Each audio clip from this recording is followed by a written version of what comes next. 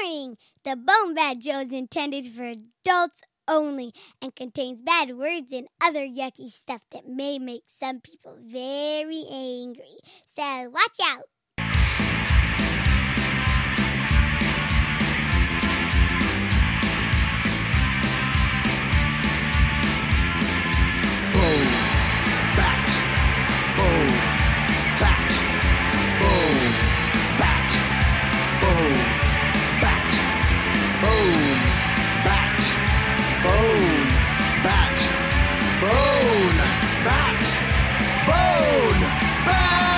It's time for the BoneBat podcast, where you can listen to Steve and Gord. It's a kick-ass digital broadcast where we've got dick jokes galore.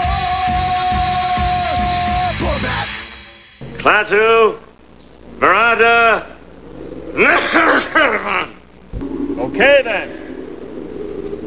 That's it. 10 more miles left to go, dump this body in the river. 10 more miles left to go, I'll throw away this gun. Look at how he smiles, and Lord, it don't it make you shiver. 10 more miles left to go, my work on earth is done. How many moons have I been waiting? How many roads you think I've followed? How many nights I close my eyes and see the sorry sight? Now that I'm an empty pistol, now this cursed crow is gone. Now that I'm a known cadaver, what will I drink tonight? 8 more miles left to go, dump this body in the river. 8 more miles left to go, I'll throw away this gun. Look at how he smiles, Lord, it don't it make you shiver. 8 more miles left to go, my work on earth is done.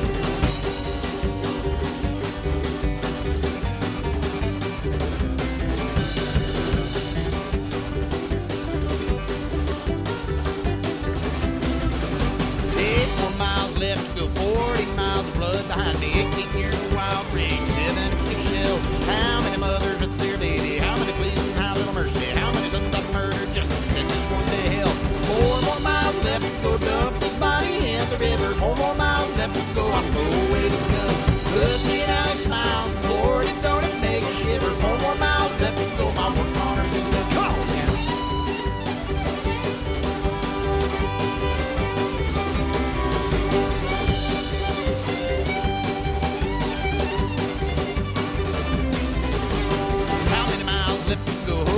Just a little further, 1 more mile of muddy gravel, 5 mile of fair. How many times I asked the river, help me with another murder? How many miles I've traveled, Lordy, just to be right here? 1 more mile left to go, dump this body in the river. 1 more mile left to go, I'll throw away this gun. Look at how he smiles, Lord, it don't it make you shiver. 1 more mile left to go, my work on earth is done. 1 more mile left to go, my work on earth is done.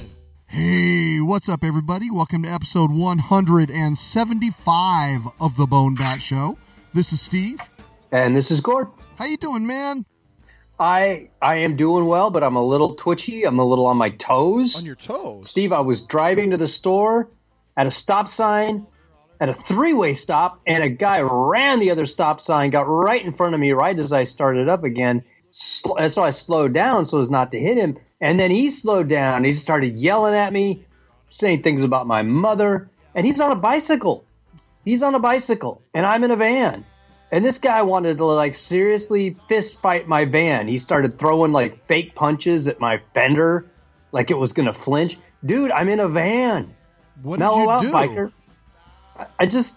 Every time he swooped in front of me, I slowed down a little more because I didn't want to, run him over. Dude, he's, wearing a Raiders jacket and jeans. I'm in a van completely surrounded by metal. I am in 2,000 pounds of rolling metal armor. I did not want to run him over. I kind of did, but I didn't want to. Eventually, we came to a near complete stop, and he just kept yelling at me. And then all of a sudden, he decided that he needed to go bother somebody else, and he biked on his way. But what's up with people? I could have so easily just nudged him into a parked car. I could have tapped the accelerator and rolled over his fool head. But I didn't. Not because I'm a good person, just because I knew afterwards there would be so much frickin' paperwork to fill out. What did you do to piss him off, though? That's the thing I don't understand. I was stopped, and then I started going again. He ran a stop sign and got in front of me. And I guess he didn't like that. lots of times when I do something wrong, when I piss somebody off, somebody You, for example, I know what I've done. I know why. I'm still completely befuddled what I had done. Wow. That's why I'm so scared. I could be pissing people off right now just by sitting here talking to you. Wow. That's really weird. You know, I had a weird traffic thing happen today, too. I pulled up to a stop sign, and I made a right. And there was a line of cars that were getting ready to turn onto the street that I just pulled off on. And the first two cars, completely different types of cars, both were being driven by women, different looking women, different types of women, but both of them were putting on lip balm at the exact same time in the exact same motion. Whoa. It was like in Freddy Krueger when two different girls are jump roping in sync. That was so fucking weird. It kind of blew my mind. I'm driving there, I'm like, that is the weirdest thing I've ever seen. How are two complete, utter strangers in different cars, different from each other, not even facing each other, in sync? That is so bizarre. Maybe they were like a synchronized swim team on their way to practice. I don't know, but that was creepy. Anyway, you know what else is creepy? No. Yes. Lots of things. This week's musical guest. We kicked the show off with a tune called The River from 2016's The Feast of Three Arms. And our musical guest is, of course, San Francisco's The Pine Box Boys, one of our favorite bands. Do you know, Gordon? This episode marks the 10th time we featured music by the Pine Box Boys on the show. And it will be the 5th time that we've interviewed Lester T. Raw on the show. How cool is that? Wow. We may need to get a new shtick. I don't know. Yeah.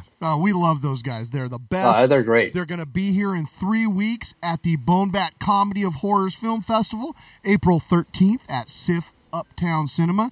And this show is going to serve as your preview for the fest. We've got all kinds of great stuff coming up. We have filmmaker interview with our feature for this year. We've got an interview with Lester, and this year one of our sponsors is Flame Tree Press, and one of their horror authors is Jonathan Jantz, so we're going to be spending a few minutes talking to him as well. In addition to announcing our complete lineup for the festival, announcing our sponsors, thanking our Kickstarter backers, it's going to be fucking awesome. Awesome! So, Steve. Yes, Gord. Are advance tickets on sale now? They are on sale now. It's $35 right now until April 1st. April 1st is the last day. Then it goes up to day of event pricing, which would be $40. So if you want to save a few dollars, and who doesn't really in this economy? Really? I mean, buy your tickets early. We'll mail them out to you and make sure that you have them in time for this year's fest. A lot of cool stuff. We have already received our hoodies and t-shirts for this year. They're already in-house. The mugs for our backers have been ordered. Also, the patches for every single backer have been ordered. Patches? So we've got so much good stuff. Prizes. Dark Horse Comics sent 5 boxes of swag for you guys. Each box is 54 feet long. Sponsors love you. Each box is the size of a shipping container. It's amazing. There's so much swag to go around.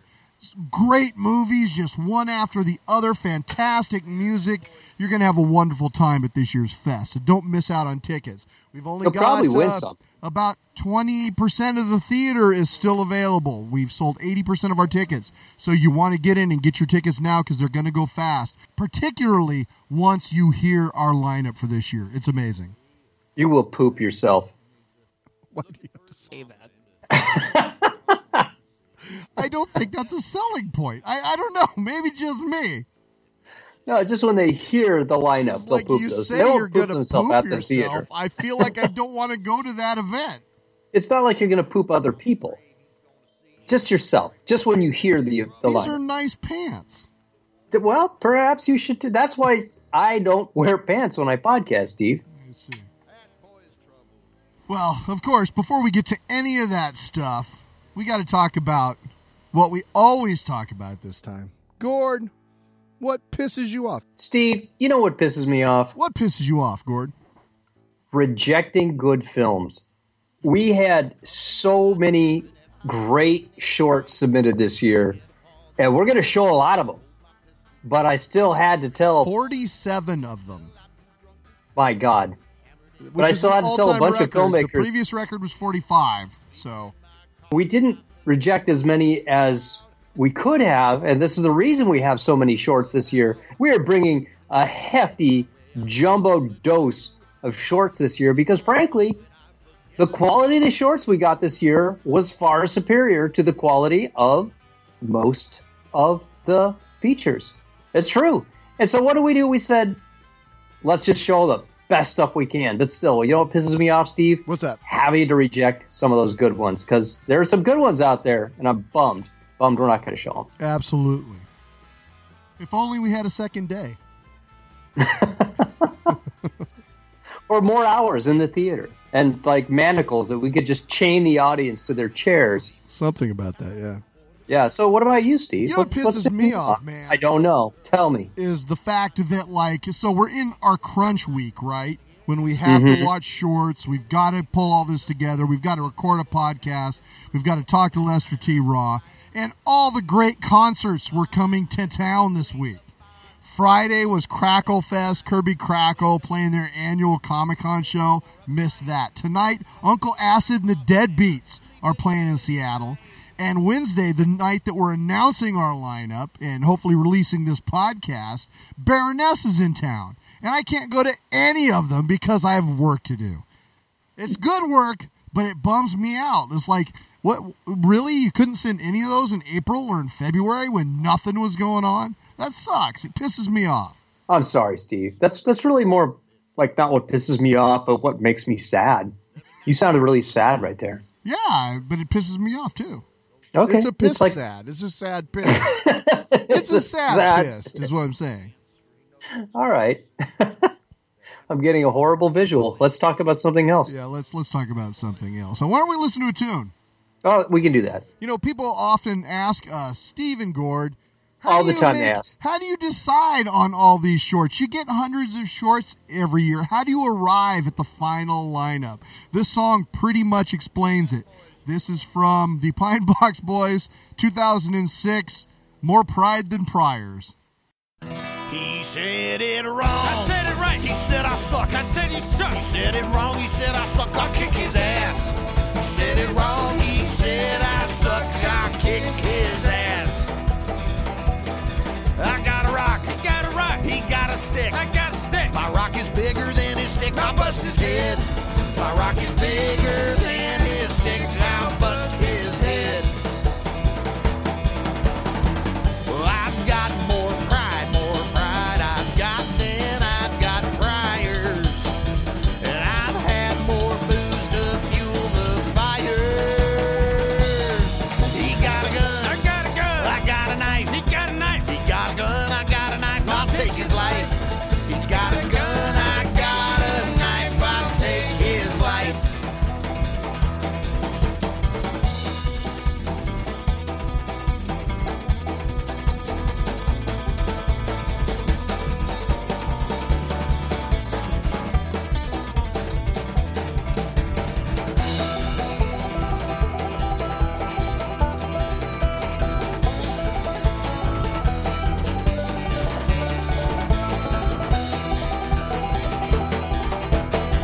Well, I've got more guts I've got than I've had guidance. Well, I search for sense, but I find silence. I know I'm big. He thinks he's big. A big old man. He thinks he's big. I know that I'm a big old man. I'll make my stand. I know that I'm a big old man. I'll make my stand. You make your stand over there, possum.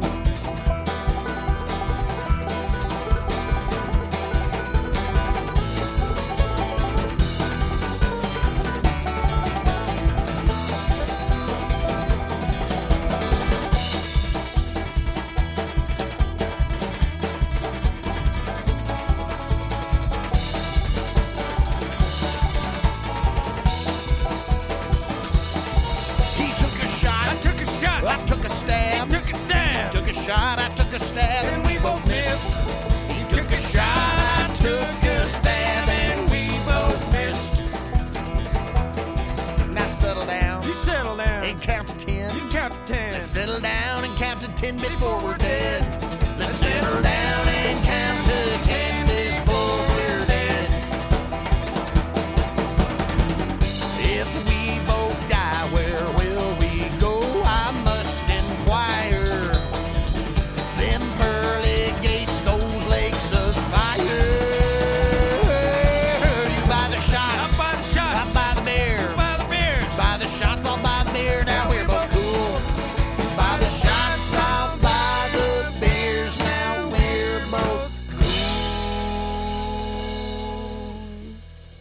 right. Once again, that was More Pride Than Priors from 2006's Stab from the Pine Box Boys. And the official BoneBat fight song.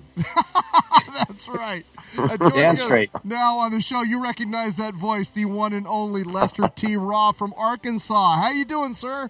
I'm fine, but there's no way anybody recognizes this voice. This is not what I usually sound like. You sound This a little is hoarse. the result that's of true. a 4-hour show. Yeah.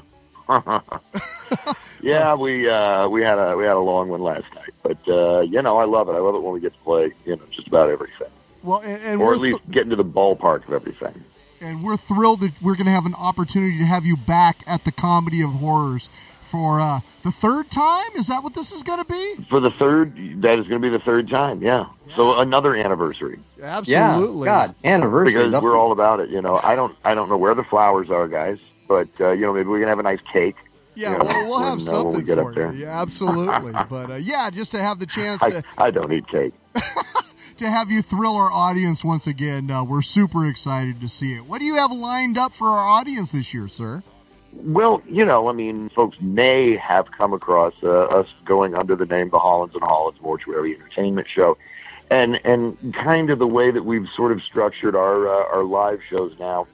We got to where we were like fractalizing into so many different little side projects. Maybe it was Lonesome Lester, which still had all the same musicians in it, or maybe it was Lester T. Raw's Graveside Quartet, which of course had all the same musicians in it. And then there's always the Pine Box Boys, which are the same musicians. And then we brought Jimmy in and started being his band, which is meant that all the same musicians were playing in his band.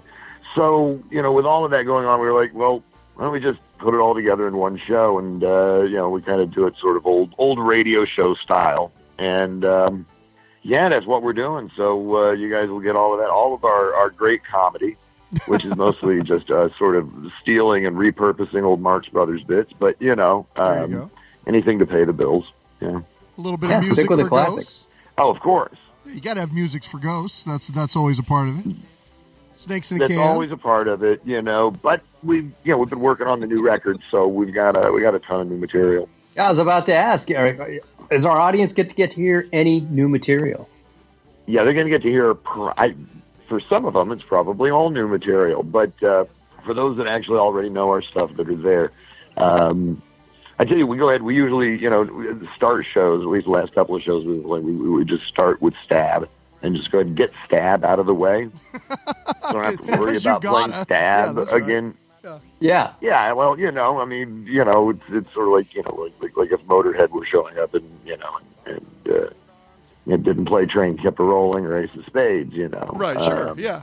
But I heard That way the audience won't have to wonder. exactly. Yeah, why now then they can worry about other things from that point on. Did they turn the lights off in the kitchen before they left and came to the Comedy of Horrors? Did they feed the meter? For sure. While they're there, or is their significant other going to go out and have an affair with somebody who doesn't like BoneBat? I mean, there's all these they're things not they worth can it. worry about if they're not worried about us playing Stab. And So it's a public service. that's Yeah, thank you. exactly. Yeah, we free you up to be anxious about other things. We'll take care of all your other anxieties for you, so you can be anxious again about your regular life. Fantastic. So the new album, when do you think it's going to be released? The plan right now is to have it out by Halloween. Okay. Which allows us to get a couple of videos done for the thing, and also to really polish it up, and because we want this turd to be as polished as it possibly can.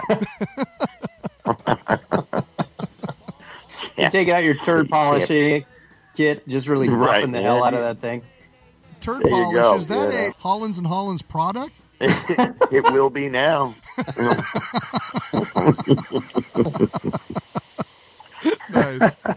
So I hope so. speaking of new music, there was some discussion of a Comedy of Horrors theme song this year. It's coming. What's the status It's coming. on that?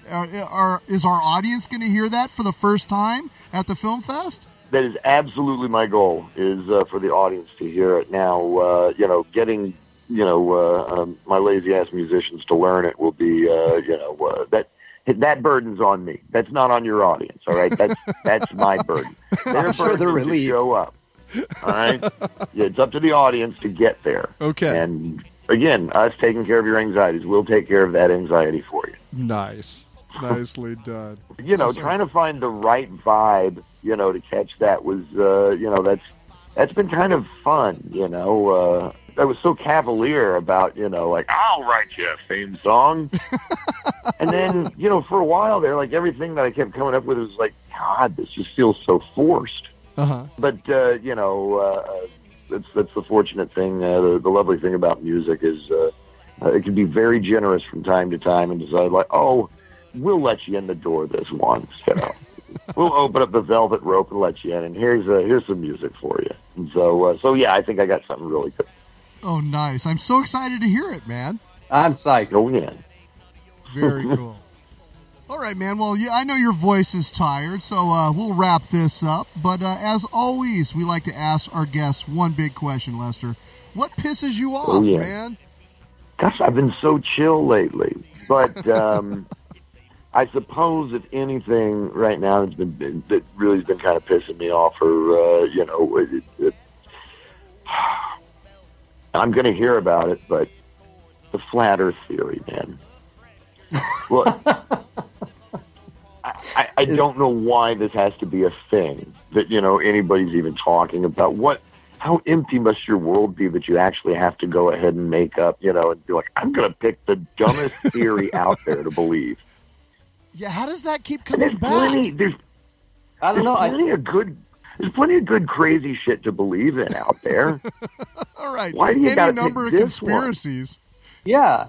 Yes. But knock yourself out. The dumbest, easiest to MK prove Ultra one. or whatever. Go for it, Wasn't there a dude But that flat Earth? took off in a rocket ship to try to prove? Oh, man. Yeah, it was That unclear guy's how that brilliant. was supposed to prove anything. But I don't know what happened to that the guy. Wile E. Coyote had some children, I think is what that proved. Acme had a banner. And, when I was in a discussion, with a friend of mine who genuinely, believes, or at least for the time being, is going through a phase. Let's put it that way. Going through a phase in where they believe that, the Earth is flat. Not so much that it's flat. I think they describe it more as sort of like the Truman Show, sort of this sort of self-contained unit, but it's not a globe. And everything else is just, eye candy and holograms and just, shit done to make us think that we're on the globe. Because that somehow makes sense. And I don't know. I'm the idiot. I take the bait and I get into the conversation with the person, and knowing that I'm going to regret, it's one of the things when you come away from that conversation like, I lost IQ points having this conversation, And you knew it was going to happen too. That's the sick thing. Yeah, you see it coming. I need to go stand in a pot and let somebody water me, right now, because I'm wilting at this moment. And at one point, the person just looks at me and is like, you prove it to me, Lester. You prove to me that the Earth is actually round. And I was about to try, and then I was like, no, wait a minute. The burden of proof is on you. You're the one with the crazy theory. Everybody else knows that the Earth is a globe. And then all the other things around us floating, they're globular in nature as well. It's not up to me to prove that to you. That's the standard theory. You're deviating from the standard theory, so therefore the burden of proof has got to be on you. Right. But I almost fell for it. Yeah, if you see the banana peel lying in the street, you got to walk around it, man. Yeah, don't stomp on it. And and maybe that's a sign of maturing a little bit, because Lester of hell, probably just 5 years ago would have been like, well, you can't tell me not to step there, banana peel. You're not my real mom. Nice. Well, so, I guess I had something that ticks me off, pisses me off. I had a thing. Yeah, we're sorry we can to help dig get that that off. out of you Yes. like that, but I'm thinking that's one problem now that you don't have to worry about. Okay, all right, I can let that one go. That's right. You're not going to hear from your audience, though, are you? Are they going to be like, "Hey, what's wrong with that guy? Why doesn't he believe the Earth is flat?" No, I think our audience all believes that the Earth is round. Pretty sure. There may be one person who thinks the Earth is a toroid, but other than that, it's all globe. It's just resting on the back of turtles. Well, obviously. That's sensible. Well, that's makes yeah. A globe on the back of a cosmic tortoise. That's right. There you go. Yep. All right, man. Well, can you remind our listeners where they can find your stuff?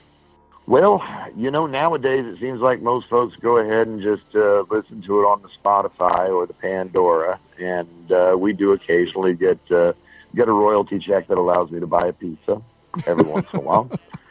You can use your cellular iPhonics to download it to your iTunes. That's another way. The preferred method would be to go to there's Reverb Nation, and they pay pretty well. And then, of course, thepineboxboys.com. Although soon to come, hollandsandhollands.com, and that's going to be the new site where everything is. Fantastic. Well, thank you again for joining us on the show, and again, thank you for agreeing to come all the way up to the Pacific Northwest and entertain our audience. Can't wait. We're so excited to have you back. We can't wait. We set some things up. We'll be, on that Thursday night, we'll be in Portland playing at Dante's, and then we'll be playing in Tacoma, Washington, at the Valley with Stoned Evergreen Travelers. They're awesome. And nice. Shotgun Kitchen. I haven't heard them yet, I haven't seen them yet, but I've been listening to some of their stuff, and they're great too. And then, capping it off on Saturday, with the BoneBat show. We're really looking forward to this, as always. All right. Well, why don't you tell our listeners a little bit about this unreleased track you sent over? So you're getting to listen to a demo, folks, here, and this is not how the song. Well, it's not the version that's going to be on the album. We recorded this at our buddy Rob's studio in Atlanta when we were out on the road, and he let us come into the studio and just kind of, unload, get some things off our chest. Recording's therapy, really, when you look at it that way. And so it was a duet that I wrote for Jimmy and I to sing. It's kind of a Road to Morocco sort of Bing Crosby, Bob Hope kind of road song sort of thing. It's the Bus of the Dead. It's about two dead people who can't afford to get a hearse. Very good. Well, here it is, folks. Taking the Bus to the Graveyard from Hollands and Hollands. I hope you enjoy it. Hey, Lester, I don't want to alarm you, but we're dead. What do you mean, we? We are dead. D-E-D, dead. Canceled stamps, pushing up daisies, the great gig in the sky. You know what? For my funeral, I want a closed casket. Why's that? Because I expect the band to play Pop Goes the Weasel the whole time. Classy. Did you know the people living across the street can't even be buried in the cemetery? Why's that? Unlike us, they are not dead yet. Oh, whatever. Looking at my watch here, I'm already late for my own funeral. Well, I'm coming with you. Play us out of here, Dodds. I'm taking the bus to the graveyard. This isn't how I thought I'd go. This bus is fairly crowded. I wish I had a hearse, but soon I'll find a quiet not lot. unless I find it first. Quit shoving. I'm taking the bus to the graveyard, and now I ain't got no more to go. Oh yeah, I owe the doctor, the preacher, and the undertaker 3. Well, I can loan you $50. Oh, thank you you. loan it first to Why, me. I oughta. I'm getting off on the other side. Bus driver, please let me ride.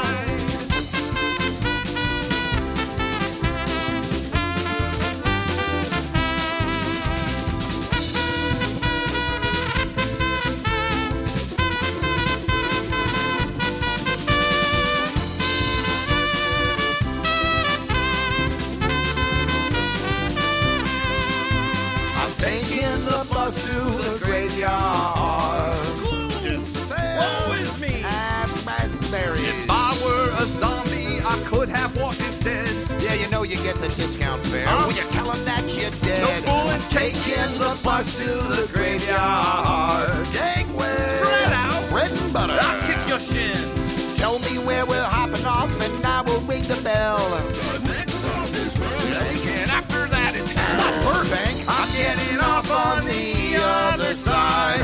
Bus driver, please let me. I don't even have enough matches for cremation. Bus driver, please let me. I want to buy some flowers to lay on the grave of Cousin Julia. Bus driver, please let me ride.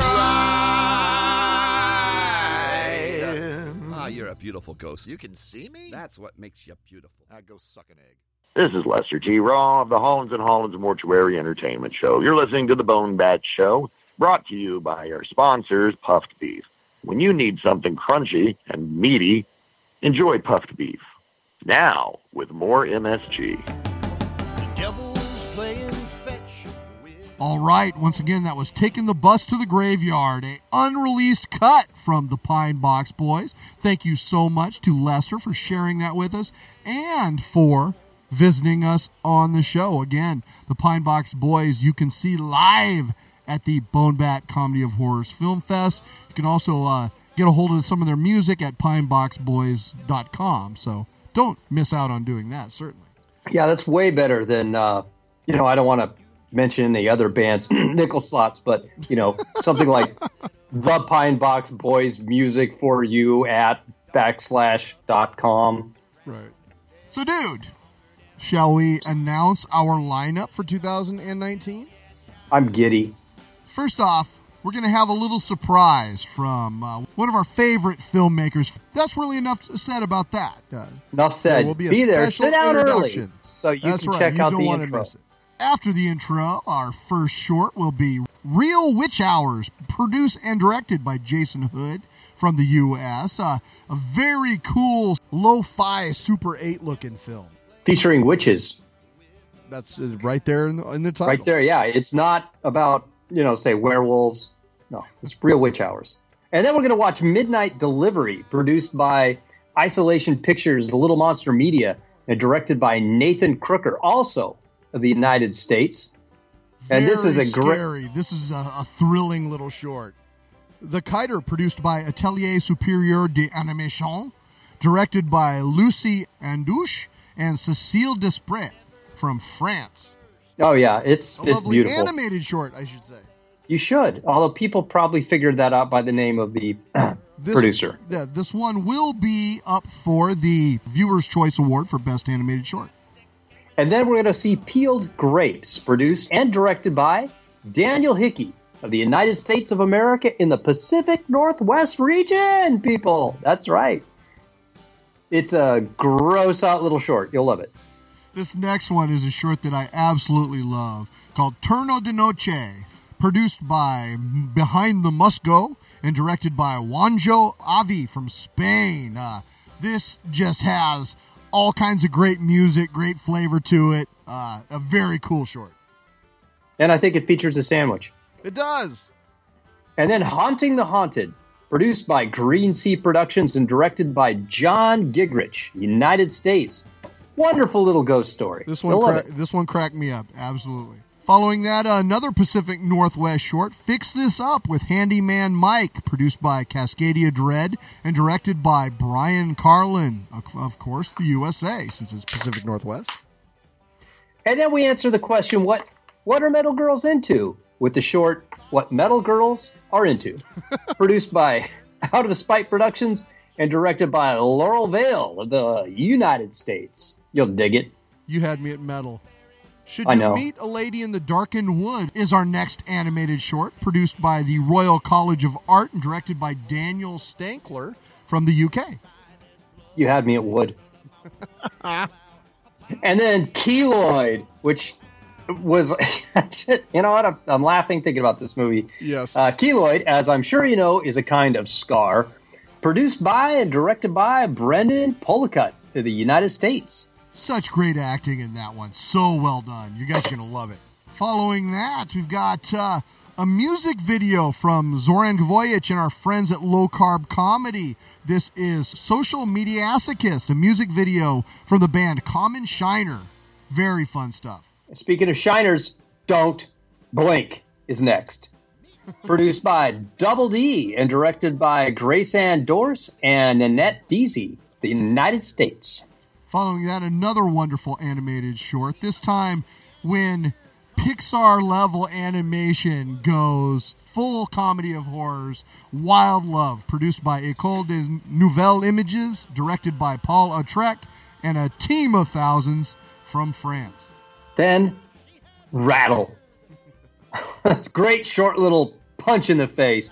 Produced by Central Time Zone Films and directed by a longtime favorite of the Film Fest, Patrick Ray of the United States. Yeah, he's had a Short in our fest just about every year we've been in business. So great to see he's still making awesome stuff. Our next short. It's this thing he does. It is. Straight out of Ireland, Mr. Eccles, produced by Plain Sailing Films and directed by Jay Brannigan. This will give you chills. You'll have chills. And you hold on to those chills when you watch the next short, In Love, produced and directed by Candace Nachman. This is a shot on film short. That's right, film for reals. They still do that? They do in the United States, which is where Candace made this film. Thank you, BoneBat, for putting cutting-edge films on the screen for us here in Seattle. Next one. What's next, Steve? Speaking of the Northwest in Seattle, A Night of the Living Trees, produced by Red 5, directed by Stephen Chappell and Brian Glinsky from the USA. You'll laugh. You'll cry. You'll hate trees. Speaking of things I hate, next film, The Mime, produced and directed by Dan Allen from the UK. This film is creepy, Steve. It is creepy, and not just because it's British. Indeed, and it's a little switch up from Dan Allen, who you may recall was the BoneBat Jumbo Bonus Jury Award winner for his previous film, Love Bitten. Next film is another wonderful animated short, Hot Dog Hands, produced and directed by Matt Reynolds from the USA. This is one of the craziest animated shorts we saw this year. Never seen anything like it. Thrilled to put it on the big screen for you. Yeah, seriously. I was watching this with somebody, and they just turned and looked at me and went, "What the?"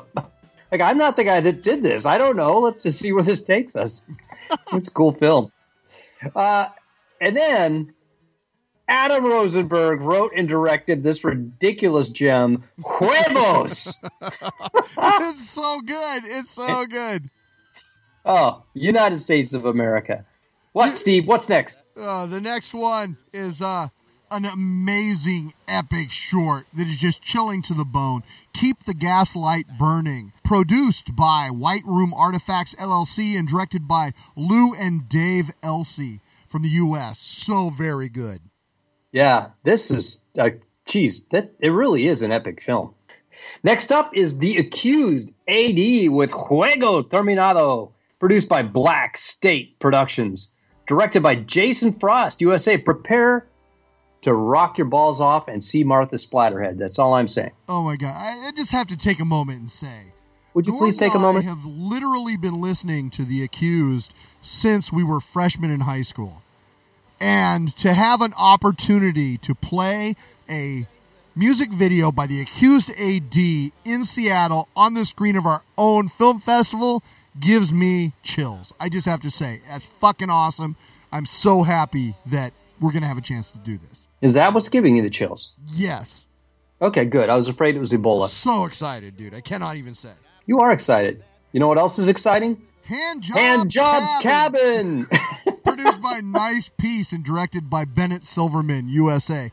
This short's been kicking around for a minute, and we've been trying to get it for a couple of years and finally made it happen. So we're just beyond happy to put this one on this big screen as well here in Seattle. You guys are going to laugh your asses off. And then Special Day, which is produced by Ink Run and Spiral Pictures and directed by Teal Greyhavens of the United States of America. Special Day, it kind of freaked me out a little bit when I saw it. And then the ending, I grinned from ear to ear. It's a different take. You're going to dig this movie. Yeah. It's about a birthday. It's chilling. Absolutely chilling. Next up, Third Wheel, produced by Vitamin Pictures and directed by Daniel Del Purgatorio from the United States. We can't decide if this is horror or comedy, so it is clearly horror comedy. Yeah. By definition. Yes, empirical evidence. Sports. Super good stuff. Sports, what the hell? And then Micus, which is clearly not a horror comedy. It is a scary movie. Todd It scared Spence, me. Man. Oof. He's doing some cool stuff. He's got a couple movies in our film fest this year. Produced by Midnight Video and directed by the aforementioned Todd Spence of the United States. Yeah, Gordon discovered this guy this year in the off-season, and I love everything I've seen by him so far. So keep on making great work, Todd. There is no off-season. This next one is another one that Gord found. The Bloody Ballad of Squirt Reynolds, produced by Shock Treatment Productions and directed by Anthony Cousins from the U.S. It's got all those 80s tropes you know and love and eviscerates them. Wonderful. And then, if you like movies, and I think you do. I do. You're going to like Demon, which is a long, short film directed and produced by Caleb Slane in the United States. This film is shot, it's got a lot of outside shots, and it's lit entirely by the light of a full moon. No shit.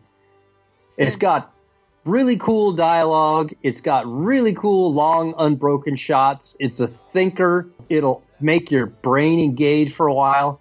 It's a cool film. Yeah, this is a film that you see, and you're just, the quality of shorts that are being made right now is stunning, and this is a fantastic example of it. Next up, from another one of our favorite directors, Izzy Lee of Nile Nocton Productions, My Monster. Another one from Izzy, and we're glad to have it in this year's fest. Once again, from the United States. And then Count Your Curses. Directed and produced by Lorraine Yavo of Belgium.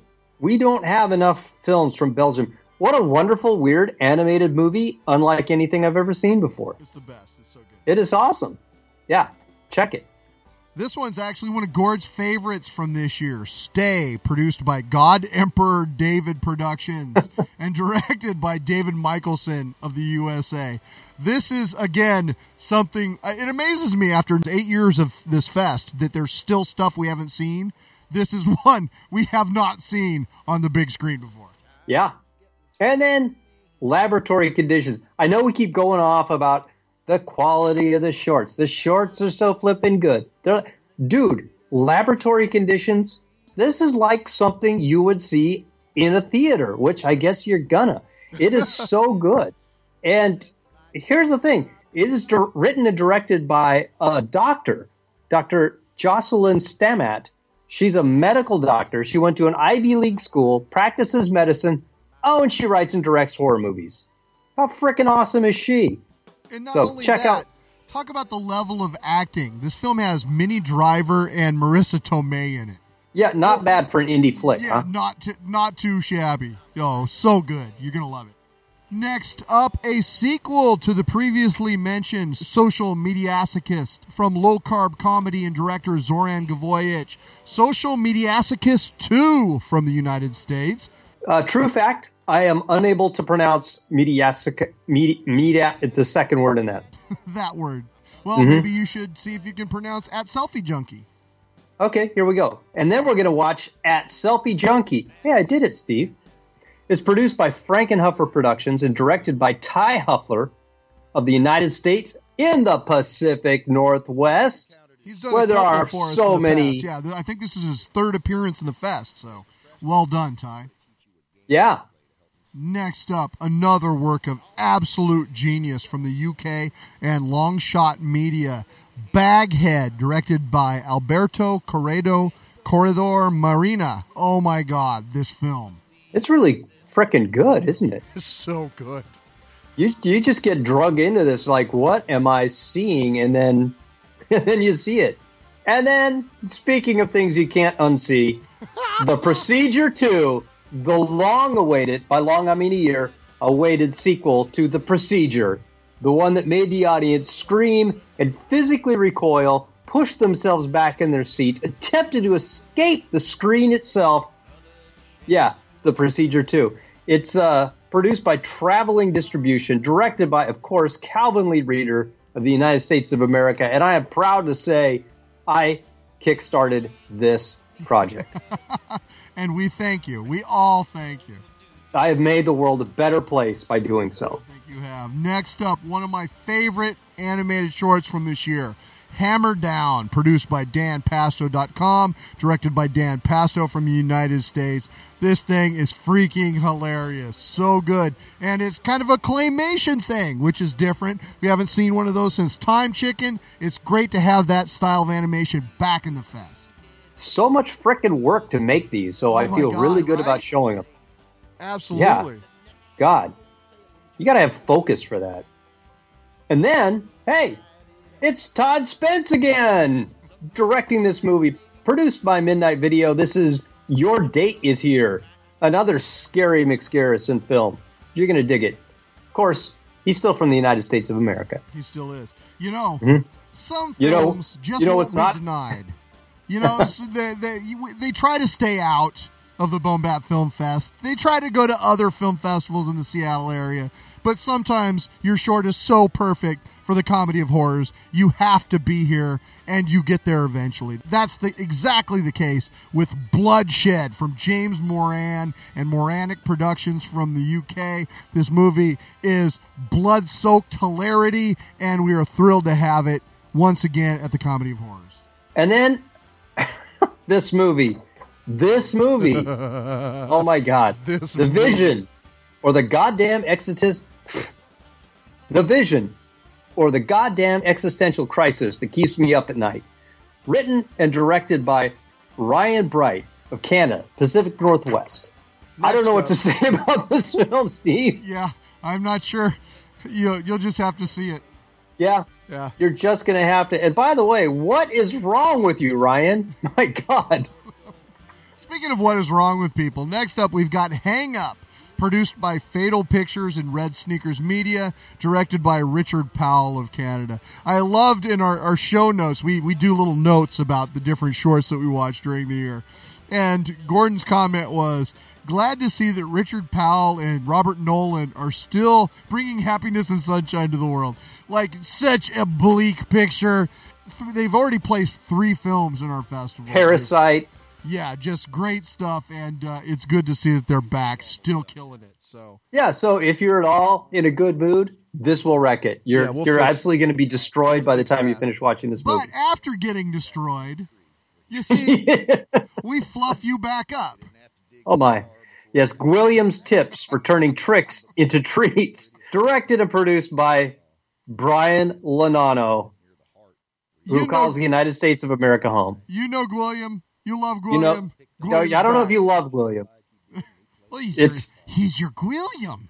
How can you not love him? He's your William. You're the one that kickstarted William, Steve. I did, and I was glad to do it. You brought this sticky mess upon us. Next up, a wonderful animated short from the Animation Workshop, who has turned out such incredible work previously as The Backwater Gospel. This one's directed by Emil Friss Ernst and Nicolas Ropke Dryson from France. This is A Robot is a Robot. Great stuff. It's a wonderful film. And then there's Stop, produced by Ubiquitous Studio 42 and directed by Steven DeGennaro of the United States. Another feel-bad movie. Oh my God, this movie is so tense. This is just a terrifying, real-life, tense-ass movie. You're going to need to unclench afterwards. And that's coming from the director of First Date, which won the Comedy of Horrors Viewer's Choice Award for Best Short. And our feature a couple of years ago, Found Footage 3D. Steven's doing something completely different. And every time he does. I think that it's going to blow you away what he's got on tap this time. Following that, a little palate cleanser from right here in Redmond, Washington, directed by Jamie Gower and produced by One New Mess. This is Book Return, a wonderful animated short. 'Tis a silly thing. And finally, an epic, amazing independent film, which is a long short. It's another one of those, this is like watching a freaking movie short, Sound from the Deep, produced by Twisted Films and directed by Antti Lasko and Jonas Alonen of Finland. Wow. This film is, they got a boat, Steve. They got a whole boat for this film. They got a freaking ship. It's a ship. It's not a boat. Of this, There's icebergs. Exactly. A long, short, Lovecrafty, all kinds of ambiance. I haven't seen something like this since Air Conditions back in 2015. That's the last time I saw something that affected me like this, with this kind of vibe. Great stuff. Yeah, golly. And that's it. Those are our shorts. That's it. Whew. And this year, so all those shorts, 47 shorts. So one of the reasons why we have so many shorts this year, as we scoured the world for awesome features, and really there was only one feature that we really thought fit the bill this year, and that one is Eat Locals, directed by Jason Fleming, who is an actor as well. He's in one of my favorite films of all time, Lock, Stock, and Two Smoking Barrels. This film is written by Danny King, who's also a book author.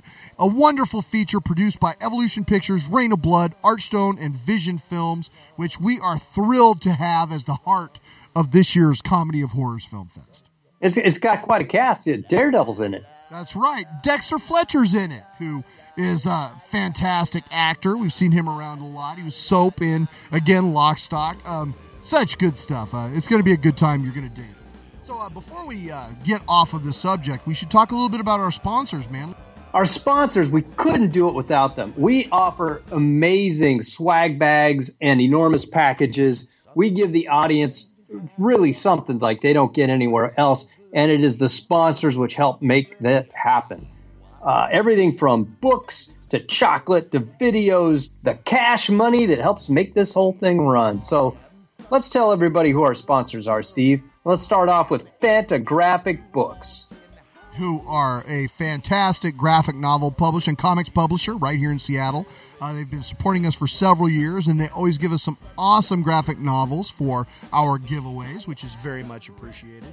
Also, Dolcetta Artisan Sweets, who is responsible for the delicious gourmet-level chocolate that you find in your swag bag.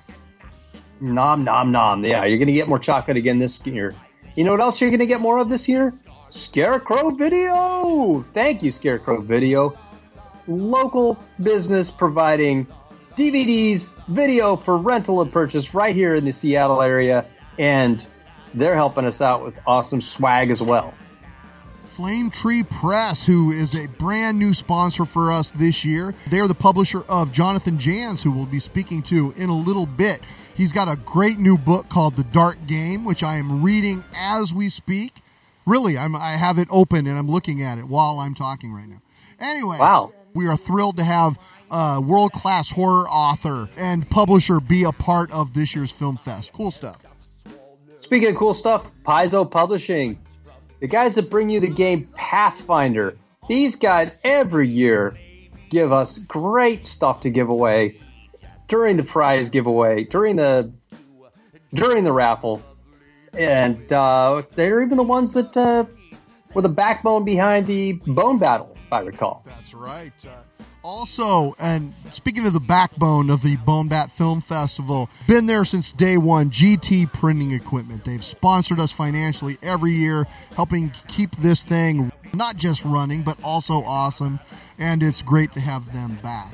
Additionally, we've got a brand new sponsor as of a couple of weeks ago, Level Up Seattle. It's a social venture project and a nonprofit organization that provides housing and business partnering opportunities for youths ages 18 to 21, including foster youth, the next generation of BoneBat Comedy of Horrors attendees.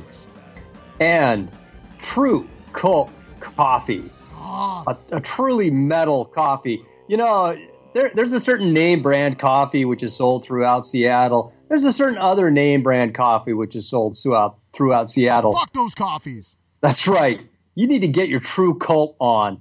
They're going to be a part of this year's fest, and I'm psyched. We've needed a coffee sponsor for, it's a 12-hour event. How did we not have a coffee sponsor before? So we'll have a few pounds to give away during the fest, and that is awesome. Speaking of awesome, Flying Saucer Pizza, because pizza's awesome. Flying Saucer Pizza is awesome. They've been a part of this thing since day one, churning out fine pies in a sci-fi environment in Redmond. If you're in Redmond and you are even remotely hungry, you should just go to Flying Saucer Pizza and eat there because it's delicious. I love that place.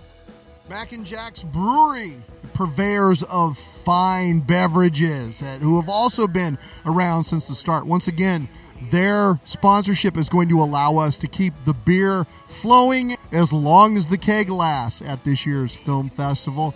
Vortex Video and Music, another longtime sponsor, your independent music and video store. This is where Steve goes to get all of the stuff he sticks in his eye holes and ear holes. A lot of it. Not all of it, but a lot of it.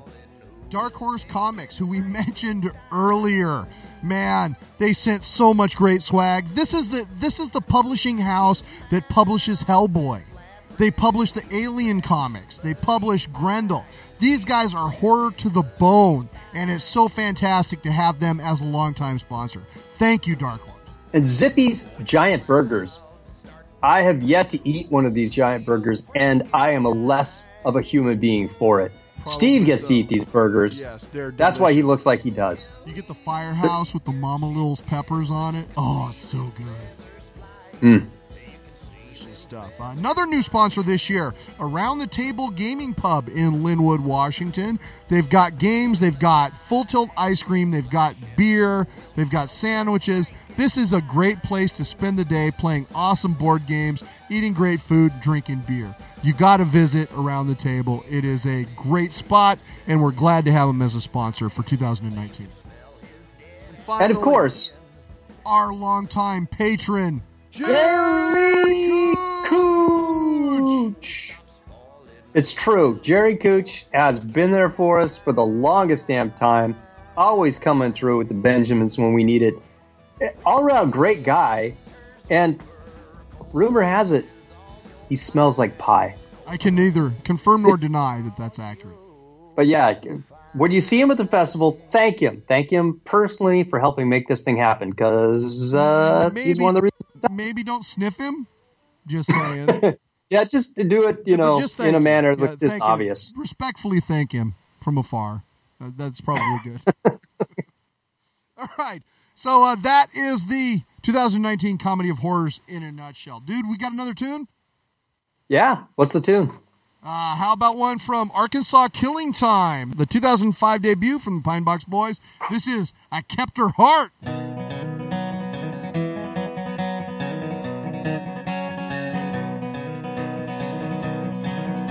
I married darling Jessica when she was just 15. When her daddy traded her for a horse he'd never seen. For 15 years she shared with me my house upon the hill. But she said she never loved me and she swore she never will. And that broke my heart and I thought I'd die. And I stared at old Grim Reaper in the eye. But my heart grew cold and I plotted my revenge. And I promised him another by and by.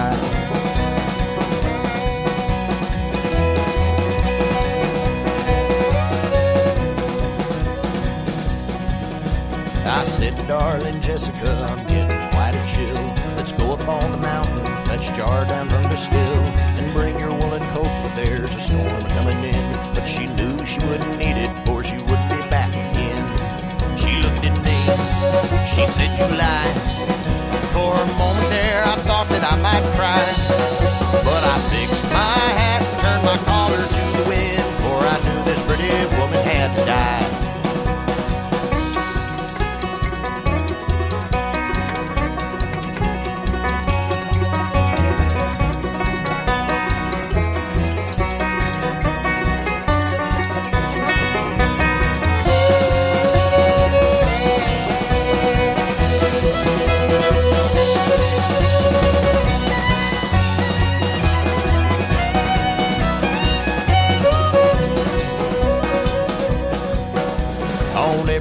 Above us hang the mournful whippoorwill as I dragged my darling Jessie to the branch there by the mill. And there we bowed our heads and asked for blessings from above. The night my darling Jessica was nigh consumed by love. And I kept her heart, for it was mine. But I left her bloody skull there in the pines. And I baked my bread with the flour from the mill, where the bones of darling Jessie were ground fine.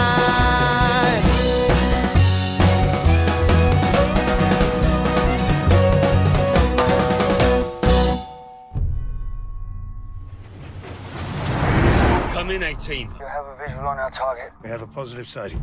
Hi, everyone. This is Sebastian. Second squad, hold your position. Sebastian, close your eyes. Go, take him down. Do it now.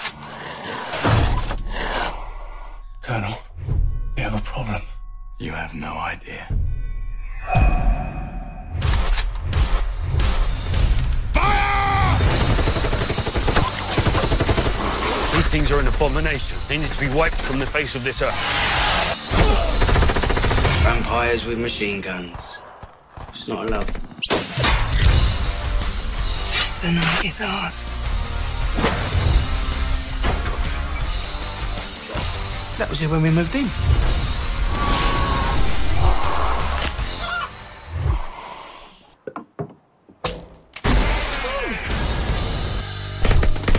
For God's sake, do something! Well, that's not going to help, is it? Okay, it was pretty helpful. Thank you very much. Peekaboo. Butchers every last single one of them.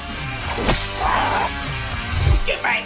Get back, everyone. In the name of God, the Son and the Holy Smoke, I command you. You get back! Did he just say thee? That's disgusting. Everyone's a food critic these days. All right, joining us now, I'm thrilled to say, we've got the screenwriter of this year's feature, Eat Local, none other than Danny King. How you doing, sir?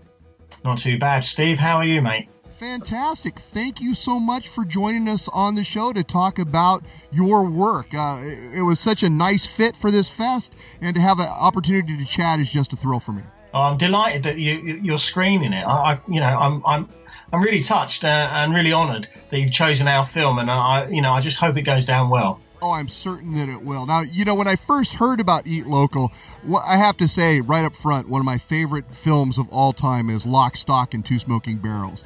And when I heard that, wow, a vampire movie by Jason Fleming with Dexter Fletcher in it, that sounds like a win to me. Every good independent film starts with an initial seed. How did you get the idea for the screenplay? Well, the idea for the screenplay was basically trying to write a film on the cheap. Because I've written so many screenplays that feature explosions and speedboat chases and gunfights, and they never go anywhere because they can't afford it. So I decided to almost start with the budget and think, right, what can we actually do? What can we actually do?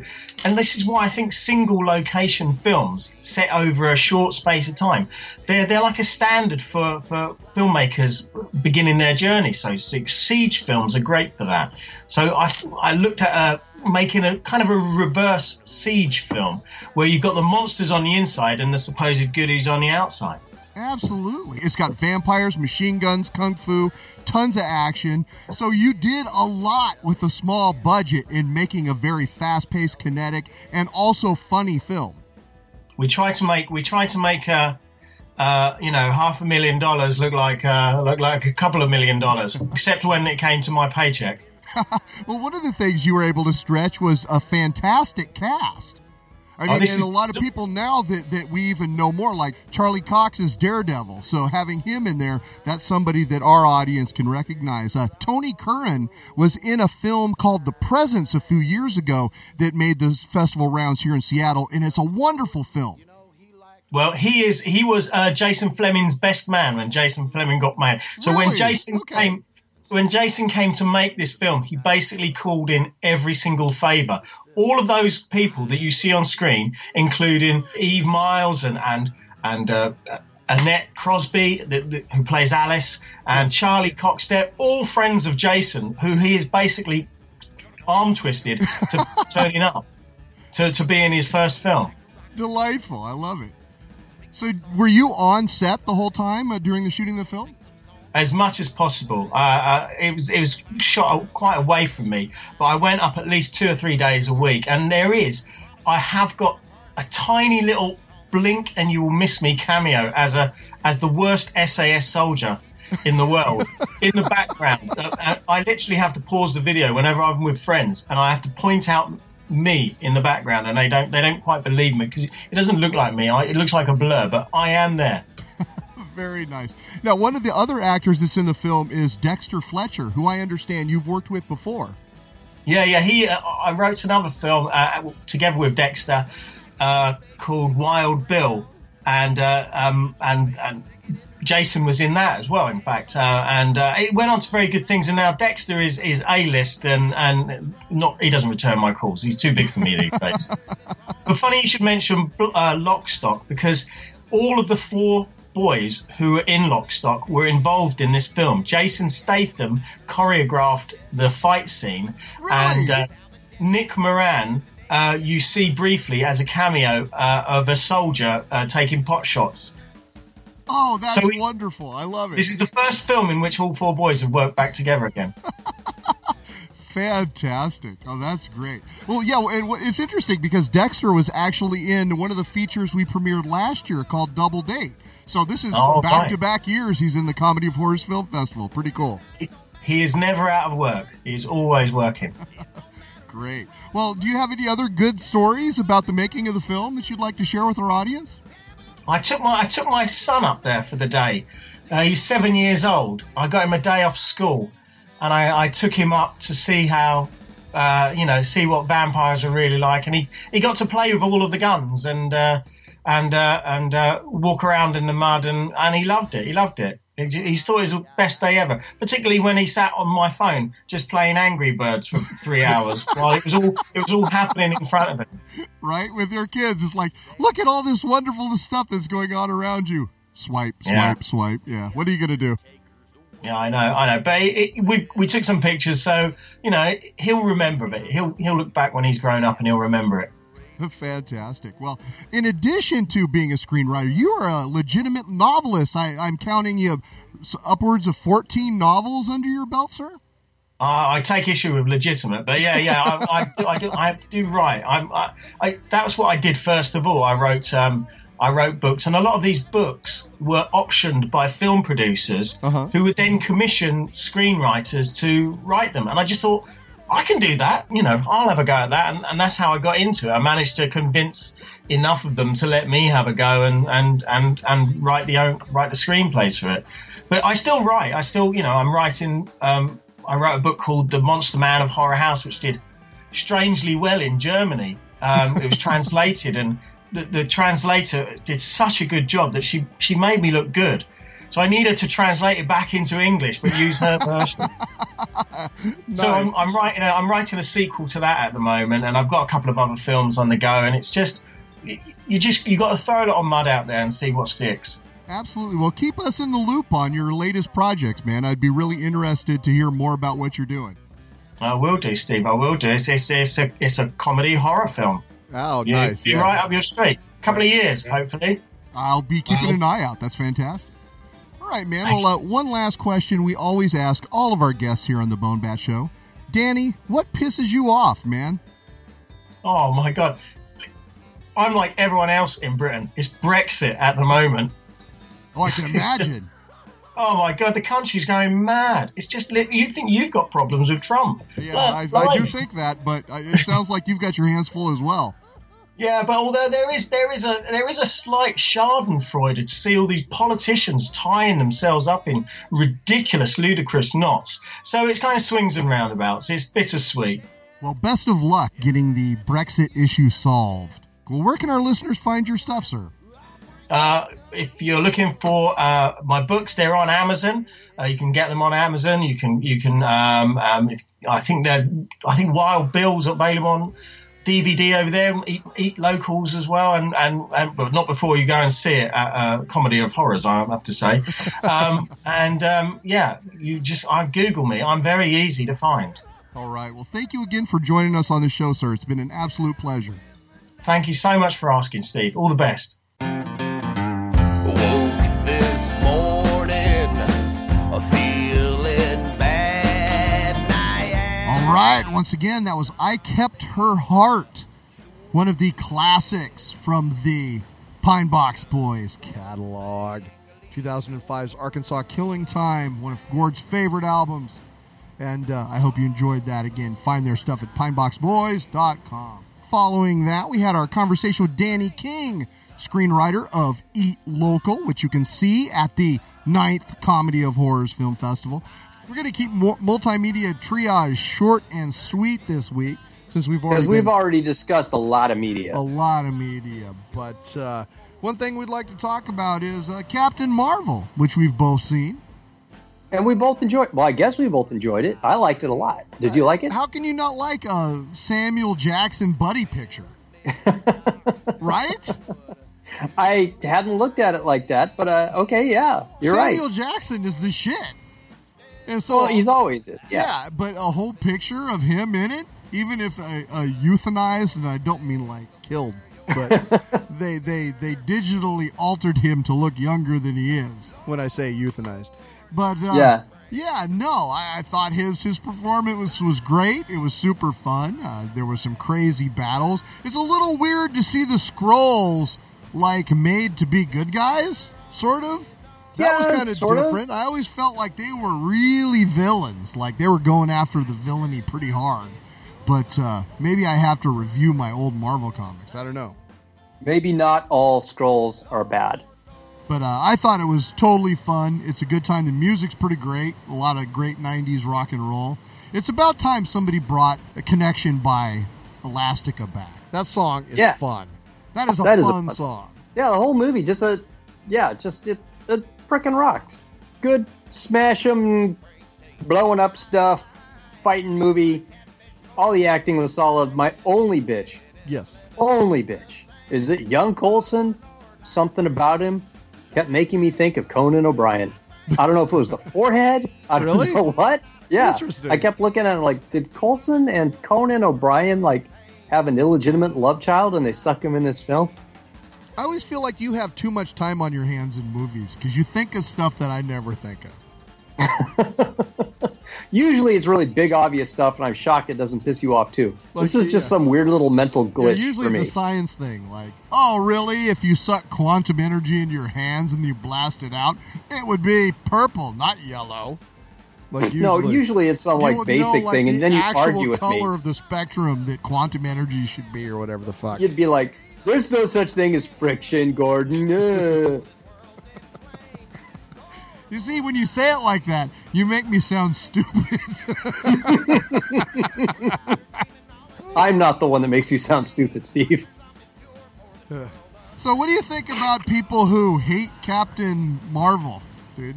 I guess I would say that they're wrong. I don't know. Why would they hate Captain Marvel? Because Are they thousands of people posted on Rotten Tomatoes before the movie even came out or they had seen it, that it was a terrible film.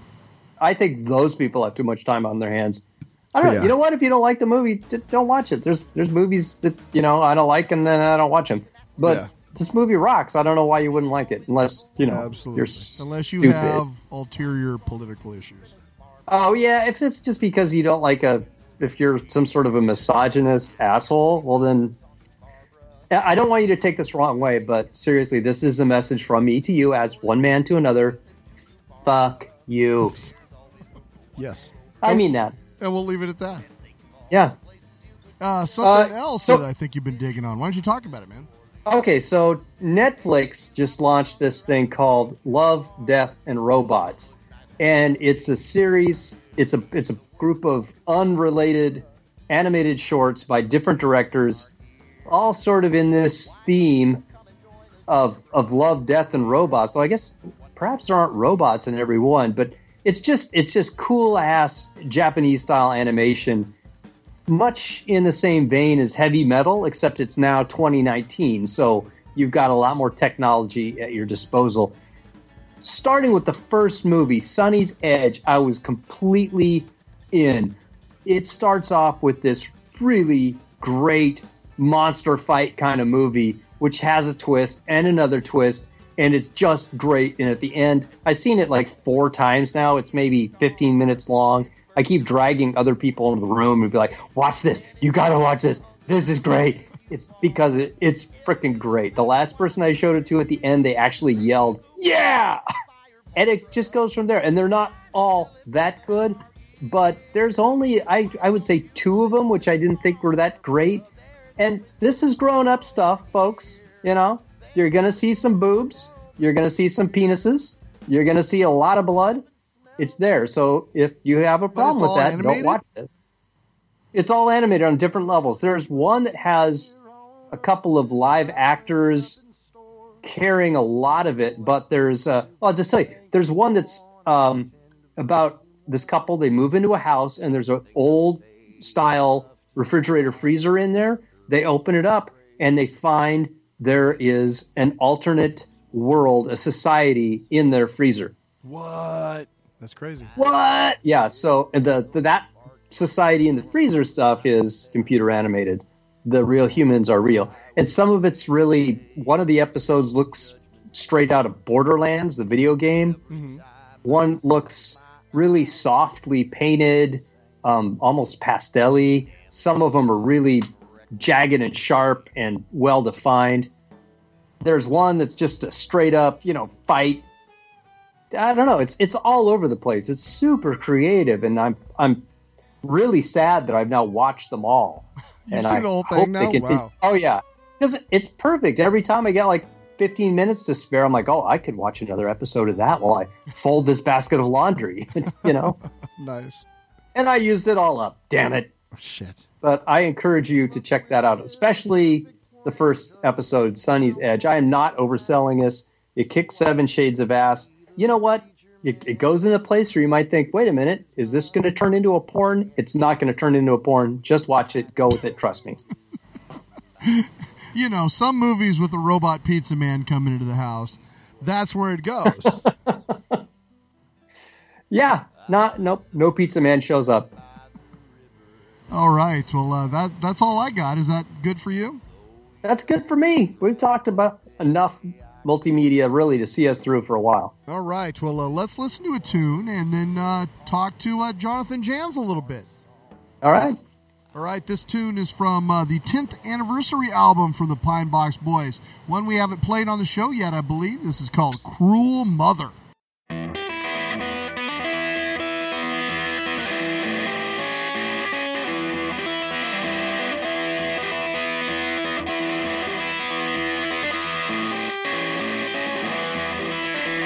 Was a lady near the town, all alone and lonely. She walked all night and all around, down by the greenwood side. She leaned herself against a thorn, all alone and lonely. 2 little babes to her were born. Down by the greenwood side,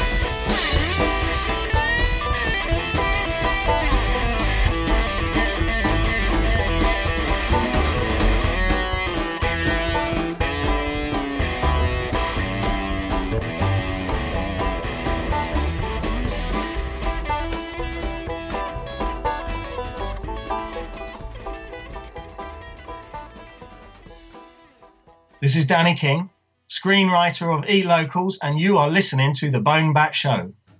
All right, we are back, and I gotta say, I'm totally excited. Right now, courtesy of Flame Tree Press, our new sponsor this year, we have an opportunity to speak to horror author extraordinaire Jonathan Jantz. How you doing, man? I am amazing. I'm so happy to be on with you tonight. Thanks so much for talking to me. Oh, thanks so much for being on the show and for writing such a cool book, The Dark Game, which is just about, I believe, to release. What's the release date? It is April 11th, coming right up. April 11th, so 2 days before the film festival, folks. And, oh, wow. I had a chance to read it, and I wanted to spend a few minutes talking with Jonathan about it. I have to say, it's been a long time since I was this excited about an author that I read for the first time. I remember back in the day, I was a bookstore manager, and I read Swan Song by Robert R. McCammon. And it was like, this is a great book, and he's got like 10 more. And that was absolutely the case also with The Dark Game. Well, that's amazing to hear. I tell you, McCammon is one of my... I mean, he's become. Here's a confession. I never read, because, as you know, he's a legend in our genre. Absolutely. But I'd never read him until relatively recently. I think it was like 5 years ago. I read Swan Song, and like you, I'd heard about him for years. I just never read him, and when I did, I kind of kicked myself. I couldn't believe I'd waited that long. And like you said, he's got this backlist, and I've been working my way. It's like I allow myself a treat of Robert McCammon, because everything he writes is, to me, just extraordinary. I've read, I think, 5 or 6 of his books now. They've all been 5 stars. I'd give him 6 stars if I could. So for you to react similarly to my book, the way you did to McCammon, that is one of the most amazing compliments I could ever receive, because he's an absolute legend. Love him. Yeah, couldn't agree more. So why don't you tell our listeners just a little bit about what The Dark Game is about? Absolutely. So I imagined Stephen King is my main influence by far. It's like he's my number 1, 2, 3, all the way up to probably number 9. And then when you get to number 10, you get to other writers. But he's the guy. He made me a writer. He made me a reader. He made me a teacher. So Stephen King, I imagined what would happen if you combined him with like the reclusiveness of Cormac McCarthy. Sure. And then you know, of course, Cormac McCarthy is taught everywhere in every university in the world. So you take those two guys together, and then you put a kind of a sinister spin on him, and you make him look like Cary Grant in his later days. And that guy, Roderick Wells is the author's name, most famous author in the world. He invites 10 younger authors to his secluded estate for a summer-long writer's retreat. And he promises the winner what they have to do is write a novel during the 6-week period. And the one who writes the best novel, he promises not only $3 million cash prize, but a lucrative publishing contract. He held the same event 50 years prior, and the woman who won that became one of the most celebrated writers in American letters. So he's basically guaranteeing the same for one of these 10 writers. But what the writers don't realize is that they were chosen for reasons other than their writing ability. And I don't want to give too much away, but and you can give away whatever you want as you talk about well, it. I would just, from that point, I would say, and mayhem ensues. I think that's good. I think that's well said. Absolutely. Now, what I thought was really interesting about the concept is, as a writer, for you, it allows you to sort of explore the meta game of writing as well. So you're putting together a story, but at the same time, you're talking about writer's blocks and writer's processes and how different writers come to it. And that seemed to me to be probably an interesting project for you to undertake. It really was. And the thing is, I teach one of the classes I teach actually 2 creative writing classes, one to junior high, one to high school. And what I tell my kids is that you win the moment you express. Mm-hmm. Expression in itself, writing in itself, no matter how good or bad it is a positive, because you're expressing yourself, you're getting these thoughts out on paper, and I think that's one of the greatest forms of therapy. So as you allude to, there's this meta aspect. Obviously, writing is something dear to me that I've been doing for a while, and to be honest, it didn't come easily to me at all. I went through all sorts of rejection and difficulty and every challenge a writer can face, every problem a writer can face. I've wrestled with it. So for me, this was kind of a working out of all those things, an expression of all those issues that writers put themselves through or endure. Yeah. And that was really fun and fascinating. And it's funny, like writing, it often you don't know how much something bothers you until you've already written it, and then you're like, wow, that must have really been nagging at me, because now I feel this unburdening. And I got to get a lot of that out in this book, because as you said, these 10 writers, they're going through all sorts of issues, many related to the art of writing. So was it a challenge, or was it refreshing to write in 10 different voices? Because you do little segments of each writer's own writing. That's right.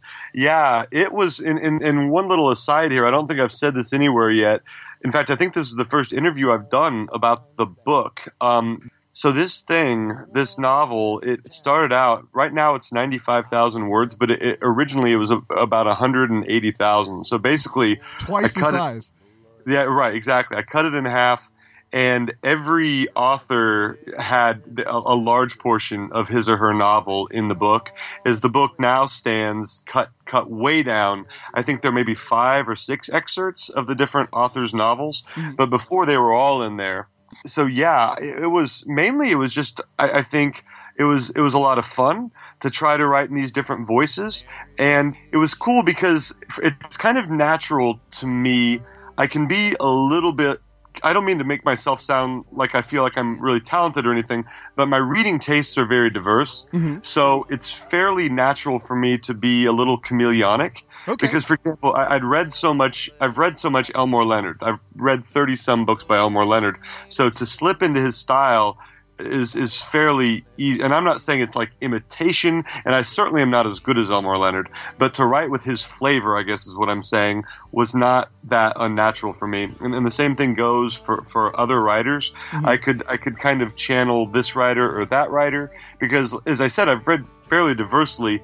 And that was it was just a lot of fun. It wasn't, again, trying to imitate. It was just letting that style permeate my writing a little bit, which was kind of cool. I mean, it was a kind of cool exercise for me, and honestly, it was kind of a blast. Were any of the writers based on sort of colleagues of yours or friends in the industry that you would get to kill off? Oh, what an awesome question. Well, let me think here. I think, you know what? Yeah, some of them are. Okay. Some of them are like Lucy. Lucy Still, she's one of the, I'd say she's one of the 2 leads. Mm-hmm. And I've heard numerous stories about young writers getting huge advances and then never quite living up to that promise or that hope, never quite earning out their first big advance. And so, all those writers I've heard about kind of went in, because I wondered, I can honestly say that didn't happen to me. I didn't have to worry about somebody giving me a big advance early on at all. Okay. So I can't relate to that personally, but I always did wonder, okay, so where do you go from there? How must that feel, right? That has to be really checked, because it's hard enough. Anything creative is hard enough if you ever doubt yourself, which I think most writers do. How much harder, how crushing would the weight of expectations be for a writer in that particular position? And then, some of the other writers, they were endowed with negative characteristics from people I've met throughout the years. And honestly, some of them are based a little bit on me, like Rick Forrester. He's the other co-lead. Mm-hmm. There's this anecdote in the novel where he talks about getting rejected by Iowa, this MFA program. Iowa's a pretty prestigious MFA program, and he got shot down from there. And I, back in my 20s, I experienced that. I got shot down. I sent in a writing sample, mm-hmm. and basically they sniffed and turned up their noses, and basically they said, well, some people might like that sort of thing, but we do something a little bit different here at our university. Yeah, exactly. And it was so... Yeah, I felt like Julia Roberts in Pretty Woman, right? Yeah, I felt like I was being thrown out of this fancy hoity-toity Rodeo Drive shop. And it was really painful and humiliating. And, yeah, so yeah, I guess a lot of the writers go through things that I went through. Mm-hmm. Will, of course, is the one that I thought of because you're a Cubs fan as well, and he also wrote a story called The Siren and the Spectre. Yep, you got it. Yeah, Will definitely has pieces of me. I think one thing Will really struggles with is self-doubt, and that's definitely a side of me. You know, there are writers, and that's why I worried what I said earlier about using the different styles. I didn't want to come off as self-aggrandizing because I definitely tend more towards self-doubt than I do thinking that I'm the next big thing or whatever. So, yeah, writing about Will's challenges with that, with confidence, I think that was really, really, really painfully easy for me to do, right? And like you said, he's a Cubs fan, so that part came naturally too. Oh, yeah, and he wrote Siren and the Spectre. The funny thing was that I was editing Siren and the Spectre as I was writing the Dark Game. So it was fun to include a little bit about that. So are your books a shared world or are some of them standalones? Yeah, they're all, I'd say they're almost all standalones. Okay. So The Sorrows and Castle of Sorrows, one of which came out from Flame Tree in December, one of which is coming out, the sequel, Castle of Sorrows, in July. That's like a direct sequel. But most of my books are standalones. But I really like, again, this goes back to my love of Stephen King. Yeah, absolutely, sure. Yeah, I always love how he will include this little Easter egg, right? In Needful Things, he'll include something about it or something like that. I just love that. I love when we see these little in-jokes. And it's that thing, he calls you constant reader. And I know I'm one of millions and millions, tens and tens of millions of constant readers, but I always feel like he's talking to me. Yep. So I've always just I feel the same way. That work. Yeah, good. I mean, so and he does that, right? He writes with that kind of intimacy. He trusts the reader, so I think it's a really powerful bond that we as readers share with him. So I guess that probably comes from my love of King, to have these little allusions to my writing. Hopefully not to jar the reader out of the illusion, but hopefully to get the reader to enjoy the illusion. Yeah, absolutely. That was the way I took it. And another mention of King, one of the things that King always does, and I thought it was a nice tip of the hat from you, is it was the nicest day Billy ever had. He would be dead in 24 hours. Son of a bitch! And you totally did that in the book a couple of times, and every time it tickled me because I knew exactly where that was coming from. Yeah, that's right, man. Yeah, clearly you are a constant reader too, because for you to pick up that connection. There's one thing you'll remember probably if you've read The Stand, and I don't want to give away spoilers. That contains, to me, the queen mother of all of those really overt foreshadowings. There's this moment where 4 characters, I won't name the names because I don't want to ruin it for people who might read it. There are 5 characters, 5 people making a stand against evil near the end of the book. Mm-hmm. One of them gets hurt. 4 of them walk off, and it says none of them would see this character alive again. Yep. and it ends up playing out in a surprising way. But I remember when I read that, I was back in high school, that I felt like I'd lost a loved one. Yes. I felt like King had just absolutely punched me in the gut and below the gut. I couldn't believe how he knocked my wind out with that. Right, and he's not just doing it by killing the character off. He's giving you the anticipation, the brutal anticipation of the character that you now love getting killed off, which is even worse. It really is. It is worse. It's diabolical, and I love it. So diabolical. Yeah, you're exactly right. King, he's just a master at playing us like a musical instrument. Absolutely. A couple of sort of inside baseball questions. 5,000 words in a day. Is that doable? Not being an author, we didn't know, and my co-host and I were talking about this. That's a lot. My normal day, like the summer, is my grand splurge writing time because obviously as a teacher I have summers off. Uh-huh. I write some during the school year, but much more in the summer. So I go between 3,000 and 4,000 words just on a normal basis. Mm-hmm. And I write about 1,000 words an hour. Even though I hunt and peck, I can't type, I still get out 1,000 words. So yeah, if I write for 4 hours, I get over 4,000 words. There are days, it's not often, but there are days I get 5,000. I think in the novel, Roderick Wells, he expects 5,000. Yeah. Demands it in a very short period of time. So that would be rather challenging, especially when he tells them it has to be a new idea, right? They have to begin from scratch. Absolutely.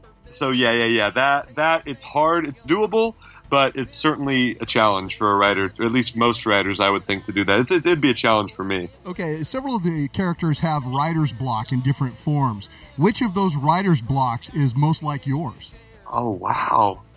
Let me think about that a little bit. That's a good one. I think, let's see here. It's never like a shortage of ideas because I always have plenty of ideas. I think there's this, like Lucy. It's funny, Lucy is a character to whom I relate a lot, even though, like I said earlier, she started out as this wonderkind with a huge advance and all that stuff and, all the advantages at first. But I feel like Lucy, because, she actually talks about doubting herself. She's afraid of failing, that sort of thing. And that's where Rick comes in with the Jack Ketchum anecdote about fear, right? So I think that her fear of failing, her fear of not being good enough, not succeeding, I think that probably most closely aligns with the emotions that I undergo. Okay, well, that sort of gives me a different view of Lucy, because I was going to ask you, Lucy is sort of portrayed in the book as being, on paper, she's the best writer in the room. Yeah. And so I was going to ask you who your Lucy is. Who do you look up to? But in some ways it looks like Lucy for you is sort of working out some things as a writer. Yeah, well, I think Lucy's both. I mean, okay. Lucy's that writer aspirational. Exactly. Everybody looks at and says she's got it together, but inside she's a mess. And I think that's largely how, I mean, that's also not just my comment on writers, but my comment on people. I just find that the human race we're just a big collection of actresses and actors, right? We're all just pretending to have our stuff together, and none of us really do. All the world is indeed a stage. It really is. It truly is. And I feel like with Lucy, somebody that I look at and I think that person has it together.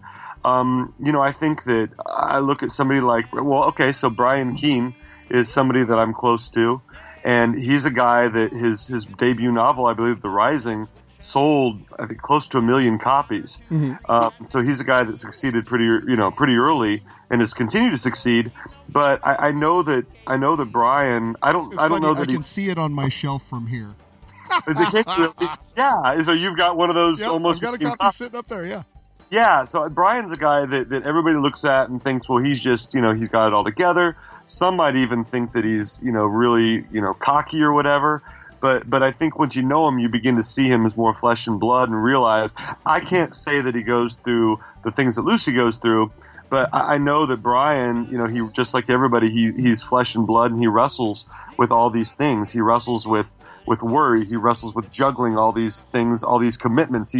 I know he wants to make the next book better than his last. So for me, probably he's the closest to that.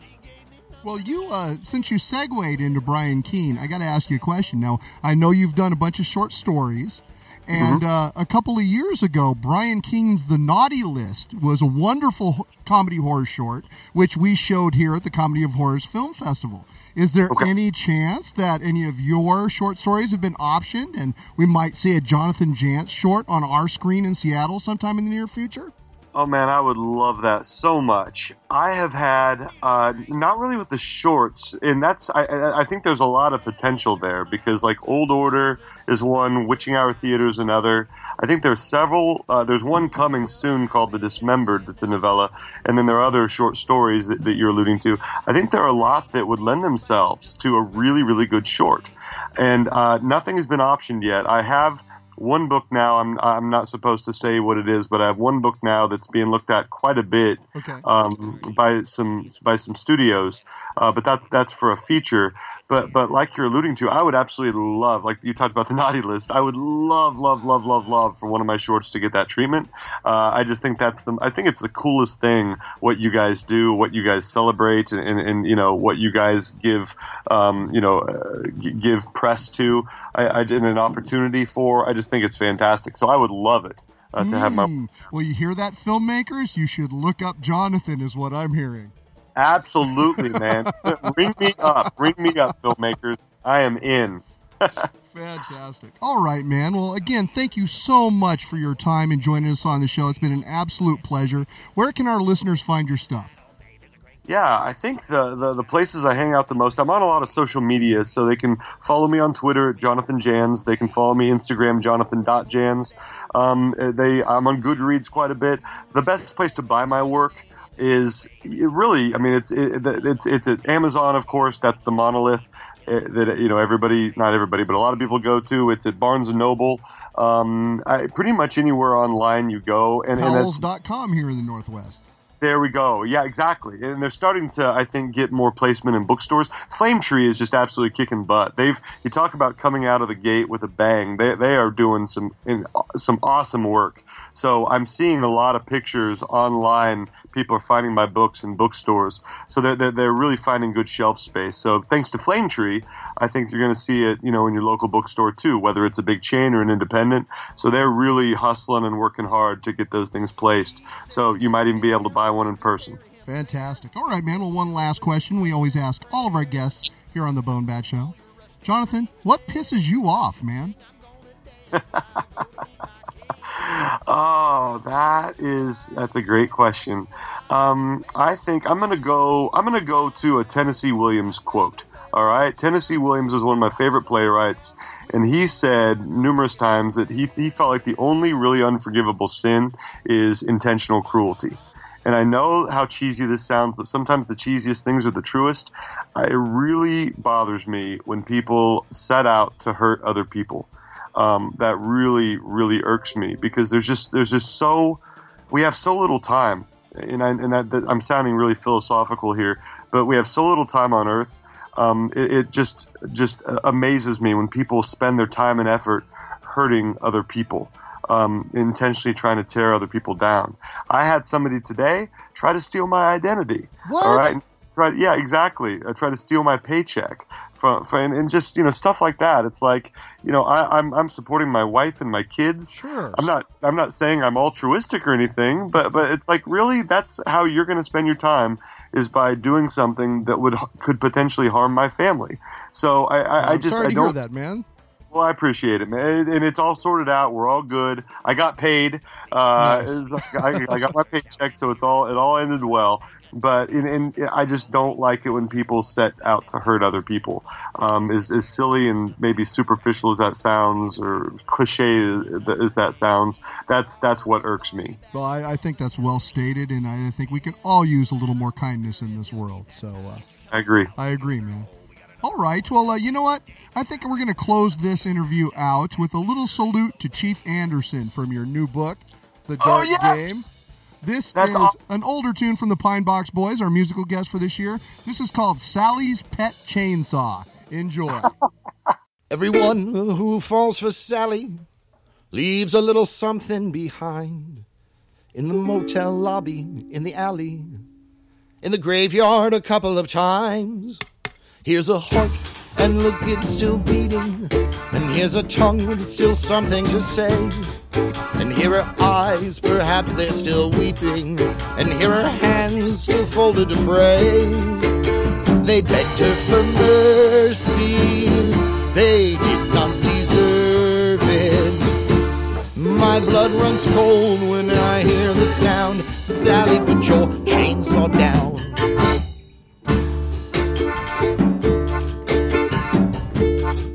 It's so sweet, you think you are special. She said, will you? You answered her yes. And so you waited, sipping your cordial. And she showed up, wearing that dress. I'm not judging, I'm not here to blame you. I will applaud when you take your bow. I won't mock that which overcame you. And what good would that do you now? You begged her for mercy.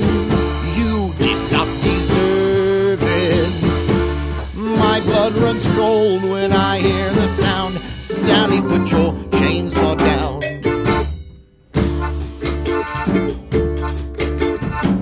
Rin, rin, rin.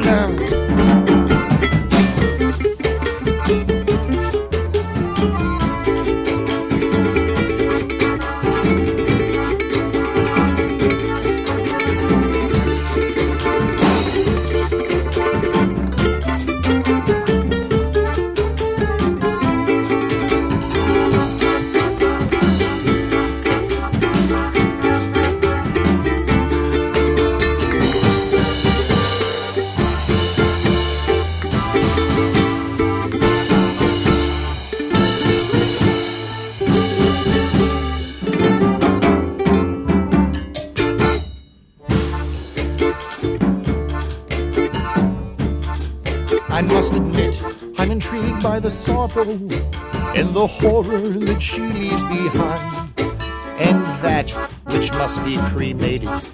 There's no viewing the body this time. I love her, and that is a sin for which I can never atone. But an evening with Sally's pet chainsaw is better than being alone. I begged her for mercy, I did not deserve it. My blood runs cold when I hear the sound. Sally, put your chainsaw down. I'm asking nicely, Sally, put your chainsaw down. Please don't cut me, Sally, put your chainsaw down. This is Jonathan Jans, and you are listening to the BoneBat Show. All right. Thank you again to Jonathan Jans for joining us on the show. It's a pleasure to speak with him. You can find his stuff at jonathanjans.com or wherever finer books are sold, or, of course, Amazon. Next up, thank yous. I'd like to thank Lester T. Raw from Arkansas for joining us on the show, Jonathan Jans for joining us on the show, and Danny King, writer of Eat Locals. It was great to speak to all of you. And finally, we would like to thank once again all of our Kickstarter backers for the Comedy of Horrors Film Fest. So first off, I'd like to thank Eric Morgret, good friend of ours. Harry Butts, real mature Harry. Sean Merrier. The Creative Fund. Kim Douthit. Cinema Diabolica Podcast. Not Necessary. The Reverend Professor Josh. Anonymous. Kimberly and Kyle Poole. Barbara Nyberg. Sean C. and the Film Freak Mafia. Tom and Diana Flett. Jessica. Milo Craft. Chase Baldwin. John Leo Walker. David and Ivy. Chad Dillon Long. Cats of War. Shannon and Matt. Kelly Ward of Cirque Macabre. Tiffany Yao. Emil Antoon Kadaji.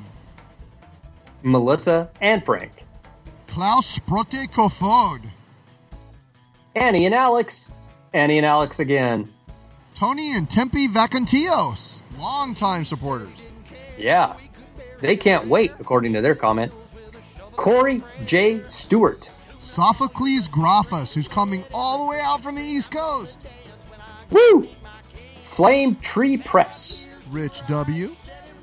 Martinez Tiki Butt. Lauren Bachman and Allie Grayman. Michael Sislak. City of Geek. Brian Gorham. Not McDonald's. Kyle Everglade. Lorelei. John McGlynn. Smitty. Who has, incidentally, seen me naked. Don Ja. The McCags. Gozer the Traveler. Claire Swayze. John Swayze. Millennium. Troutl and Scott. Lawrence K. Brody Ravel. My Gloomhaven mentor, Hardy. Very funny. Kirkland. Christy Valenti. Dan Hickey. A director this year. Thanks for the support. Woo.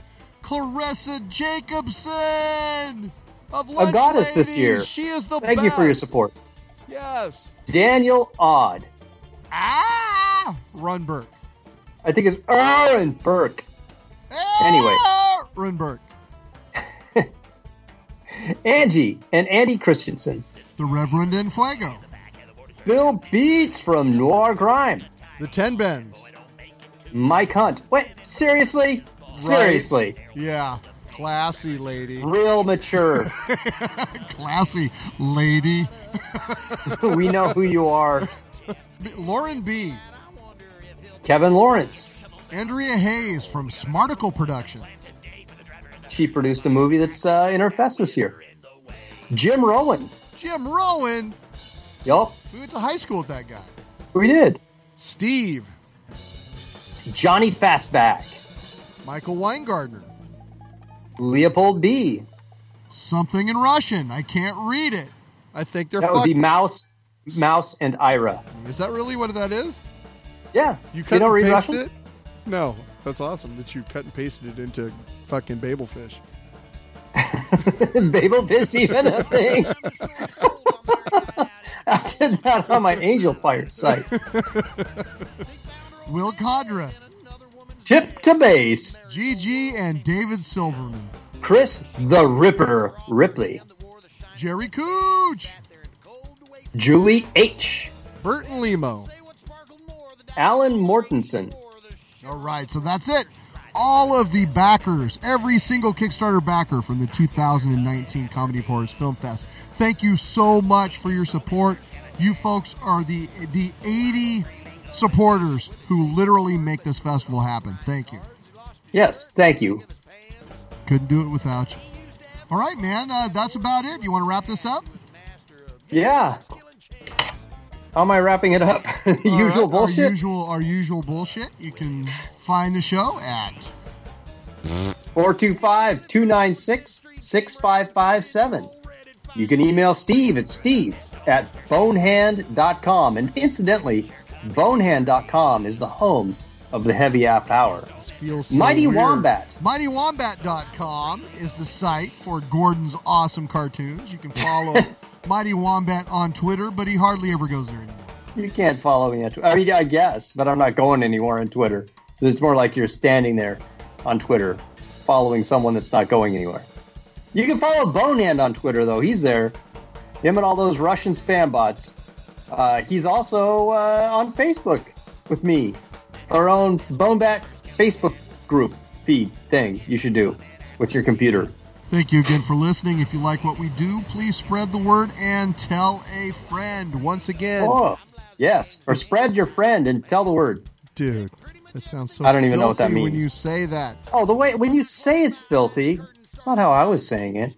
You're April gross. 13th, 2019, SIF Cinema Uptown, the Comedy of Horrors Film Fest. Get your tickets today. You do not want to miss all the great stuff we've got lined up. The Hollands and Hollands Mortuary Services Traveling Roadshow. Eat Locals. 47 features from around the world. It's going to be freaking great. You're gonna love it. I almost forgot to mention, last week, City of Geek had me on the show. Tony, Kim, and Bob had me on the show to discuss horror comedies. So if you want to hear a little bit of behind the scenes about the formative works that eventually led to the Comedy of Horrors Film Festival, that's a good place to start. Check that out. It's City of Geek episode 12, out last week. We have one more tune that I would like to play tonight for you. This is another one from the Pine Box Boys off 2011's Tales from the Emancipated Head. I hope you dig it. This is called The Funeral. Once again, I'm Steve. This is Gord. Have a good one. Yeah, I do have a good one. All y'all stamp your feet and pick 'em up and put 'em down. All y'all stamp your feet and pick 'em up and put 'em down. For those who've gone on before and buried beneath the ground, let 'em know how much you love 'em. Pick 'em up and put 'em down. The newer caddy hearses since 1965 got nothing on that 52 that Sticker used to drive. Get a 64, the ones before, fix 'em up again. The 50 had the fenders, but the 60 had the fins. The newer caddies whisper as they carry off their load. So many shiny hearses rolling down the same road. It was better when we walked behind the coffin in the street. To let the dear departed here to stomping of our feet. All y'all stamp your feet and pick 'em up and put 'em down. All y'all stamp your feet and pick 'em up and put 'em down. For those who've gone before and buried in the ground, let 'em know how much you love 'em. Pick 'em up and put 'em down.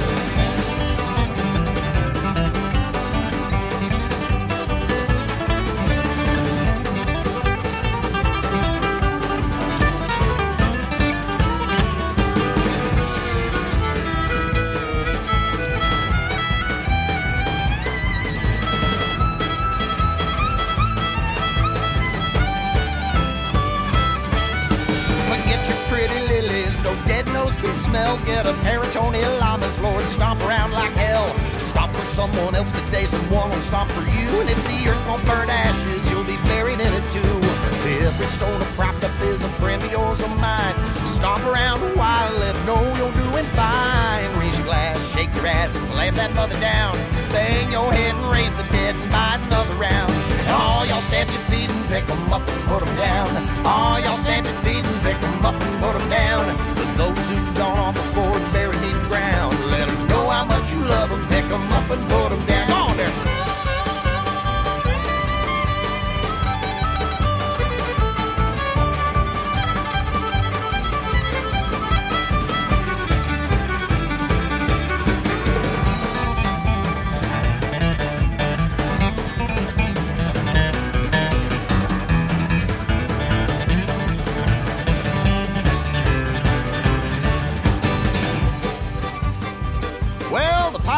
Boys, want to thank you folks for listening.